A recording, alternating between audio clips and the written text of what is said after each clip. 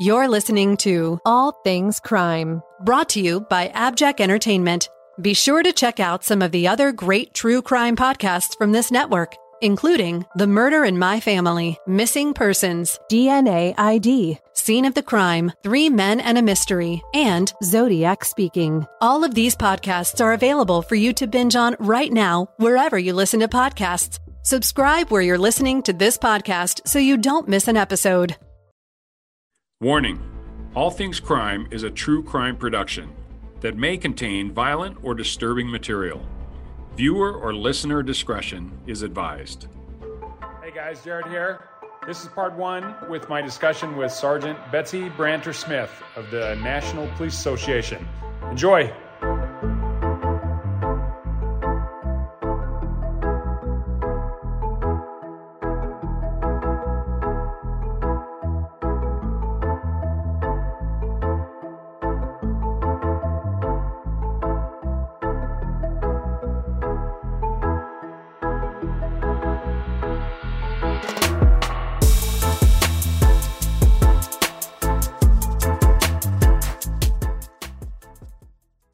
All right, everybody, welcome to All Things Crime. I am super excited to have an amazing guest this morning. Her name's Betsy Branter Smith, and she is as far as law enforcement goes, she's the jack of all trades, has been around for a long time, and I tell you, I'm more than excited to have her on. Betsy, welcome. Thank you so much for having me. I'm excited to get a chance to talk to you. Oh, fantastic. So let's go through your resume a little bit. First of all, 29 years serving in law enforcement in various areas, mostly in Illinois, my understanding. Yes, I actually became a police dispatcher in my little town in Illinois when I was a senior in high school. I worked the 4 to 12 shift, and I think my dad thought that would keep me out of trouble. And so I had a fun senior year in high school listening to the radio of all my friends getting in trouble. And then I went to college and I was a dispatcher. And 2 weeks out of college, I found myself at age 21 in the Cook County Sheriff's Police Academy, just outside of Chicago, a little bit of a culture shock. And I had 29 great years. I loved law enforcement, and I'm still, a big part of the profession now. Can't seem to give it up. Yeah, well, once it gets in your blood, I had 14 years in the military, and I'll tell you, it's, I've been out for, almost 20 years now, but amazingly, it's such an ingrained part of you that it's impossible to give it up. Yep. And why would you want to, right? Well, exactly. And I was very fortunate that I had a kind of a parallel career as I was, moving up, doing different things in law enforcement. I was a trainer locally, and then I got a little bit of statewide attention. Then I got some national attention, and ended up writing for a bunch of different entities. And then I got a job with the Law Enforcement Television Network. Some old time cops will remember that, LETN, which was kind of a CNN for cops at the time, and got a show on there. And then everything just exploded. I ended up becoming still am the only female instructor for the Street Survival Seminar. And then we started our own company with my husband, Dave Smith, who, again, a lot of cops know is JD Buck Savage. So I'm also Mrs. JD Buck Savage. And that's what we do now. We run around and we're training cops, and we write a lot of articles. And now I'm the spokesman for the National Police Association. So you can see me on Newsmax and Fox News and Town Hall and on Dinesh D'Souza's podcast, and I have my own show on Pluto and the the NPA Report, and boy, I'll tell you, I'm busy and life is good. That is awesome. Yeah, I was going to mention that you were the national spokesperson for the National Police Association, so that is awesome. Obviously, you're in the know and understand everything that's going on around the country with law enforcement. Oh, yeah. I mean, it's really it's a difficult time for law enforcement. There's this anti-police, defund the police sentiment happening that, we dealt with this back in a post-Ferguson world, after the Michael Brown, the completely justified Michael Brown shooting in Ferguson, Missouri. There was this anti-police sentiment that was largely perpetuated by the president. We really coming out of that. We had a pro guy in the White House, and things were looking really good. And crime was pretty low comparatively in the United States because the economy was good. Then the George Floyd situation happened in Minneapolis, and this whole anti-cop sentiment again just exploded. And now we're seeing crime on the rise, especially violent crime. It's crazy. And I'm sure you talk about this, that in 2020, we recorded the highest ever homicide rate in our nation's history. That's just crazy. And here we are dealing with all that. And still there's so much talk of reimagine policing, defund policing. And it's happening all over the country. It's crazy. Another thing that is really crazy about it is how concentrated it is in certain areas. Because even though it's nationwide, and yes, the crime rate as a whole is ticking up, and I think that's from a lot of that attitude that you're talking about, and that stems from our quote unquote leadership, but it's not everywhere. I live in Utah, and other than downtown Salt Lake, even after the George Floyd incident, there was one night of rioting. And then the Salt Lake City PD and other agencies around there, they shut that thing down. And we haven't had any rioting in Utah since. And so most of this crime is pretty locally based. And I think that, again, is a direct relationship and a reflection from the local leadership. I look at Portland, for example. I just see absolutely no excuse for that. And that is totally allowed by the Portland mayor. It's almost encouraged. Yeah, which is sad because we were talking earlier about Dion Joseph, and I'm a huge fan of his, especially on LinkedIn. And by the way, any of our listeners, you absolutely need to get on social media and follow Betsy, and also follow some of my other guests that I've had. Some of these just absolute fantastic patriot and wonderful people. So you need to follow them and definitely understand what they understand, because without policing, without a strong law enforcement across the country, you think the chaos is bad now. I can't even imagine how bad it would be if this whole defund the police. Well, ironically, the defund the police movement that started in Minneapolis, they've turned around because of this crime spike. And they've basically said, oops, guess we need to allocate, what was it, $6.4 million or something like that toward bolstering up the police agency now that they've decimated it. Well, yeah, they ended up they took $9 million out of the police budget. They ended up having to come back and put $6.4 million back into it just to try and recruit new police officers and get them trained, because Minneapolis PD is down over 200 cops. They've got about 150 police officers who have put in for disability, largely related to the George Floyd riots. And a lot of the disability claims that are being processed right now are for post-traumatic stress. If people knew what really happened during the George Floyd riots of May 2020 to the Minneapolis Police Department, they would be absolutely astounded. Those officers, and we've talked to them, they felt that they were left to die. They were running 3 and 4 to a patrol car. They had outdated riot gear. Not everybody even had a helmet. And they had minimal communication with leadership. They were told no matter what happens, you're going to have to not arrest anybody. And then those officers at the 3rd precinct were forced to watch as the 3rd precinct was burned to the ground by Black Lives Matter and Antifa rioters. They watched their home burn down, and they were not allowed to arrest anybody. It was just it's an unbelievably horrific situation. And unfortunately, we're about to revisit that because, we're coming into jury selection for Officer Derek Chauvin. They already have erected, fences around the Hennepin County Courthouse. They're bringing in the National Guard, and it's just going to be horrible for the community, for the local businesses, and for the police officers. You want to hear something really amazing is Hennepin County up in Minneapolis purchased an MVAC system. And if you don't know what an MVAC is, it's a wet vacuum system designed to collect DNA. And I am headed up there next week.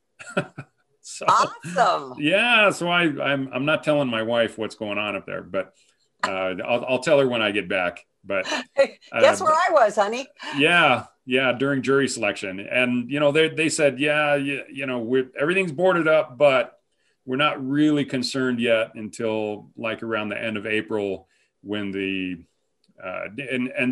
basically lining themselves up that it doesn't matter what the outcome of this jury or what this court case is, it's going to be ugly. So, yes. If he's convicted, they'll be rioting.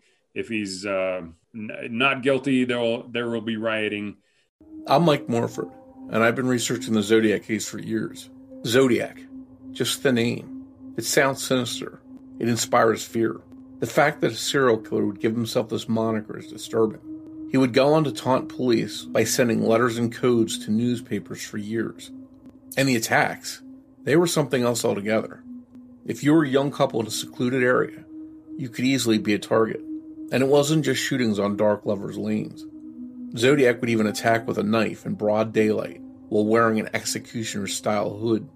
After a while, Zodiac changed tactics, and even lone cab drivers weren't safe.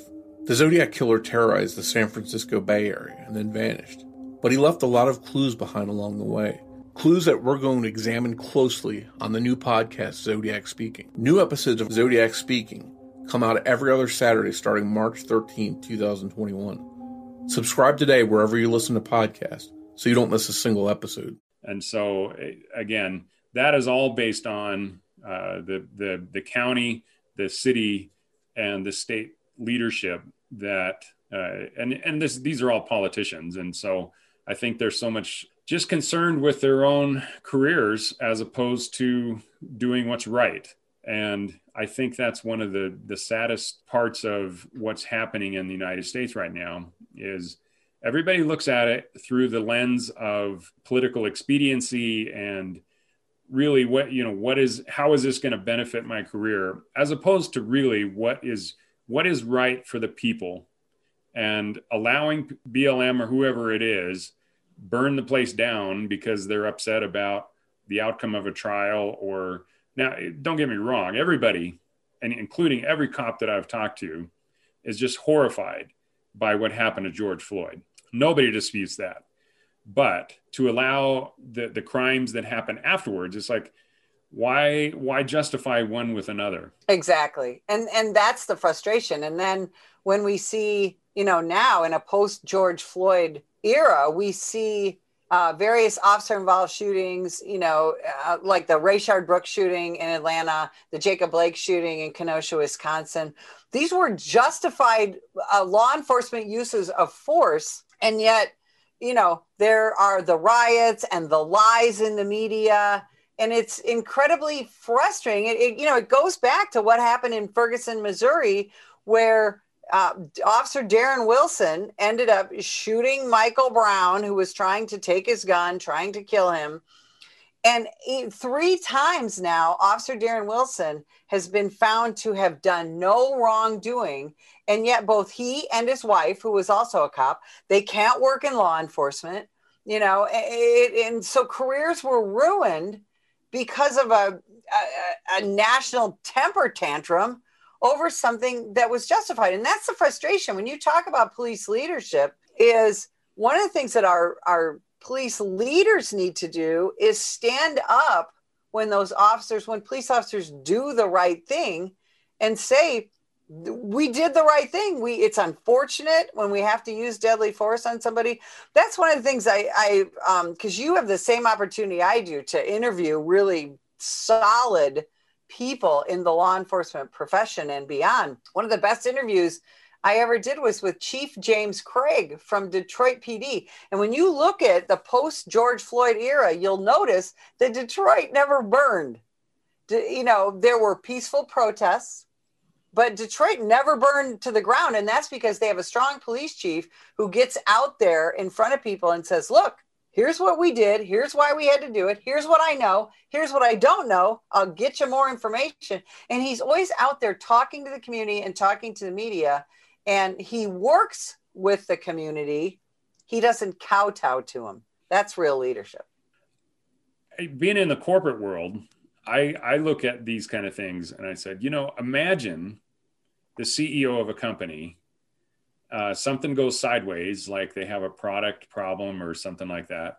And the first thing they do is they say, you know what, either I'm not going to say anything and I'm just going to let the media narrative or whatever happen, or I'm going to go out there and make excuses for it and allow my company building to be burned down because people are mad at the product being, none of it makes sense. It's like, look, if you want to be called a police chief, or if you want to be called a city commissioner or a city council person or a mayor, then there's a certain obligation that you have to not only your employees, but to all of your citizens, not just the people that are mad, and they can be mad. It says in the First Amendment, you have every right to peacefully protest. But the moment you pick up a rock or something and throw it through a window, you have now the entire game has changed, and you are no longer a peaceful protester, and they can't now tolerate you're a violent rioter. Yeah, and we can't tolerate violence. Right. And there have been several police chiefs who have lost their jobs over the last 10, 11 months, you know, like Chief Carmen Best in Seattle. You know, she ended up retiring because she stood up for her officers. She denounced the violence. She denounced things like Chaz Chop, and she ended up, you know, having to leave. And there were other police chiefs, the city council or the mayor, whatever wants me to do. And I'm going to kowtow to the rage mob.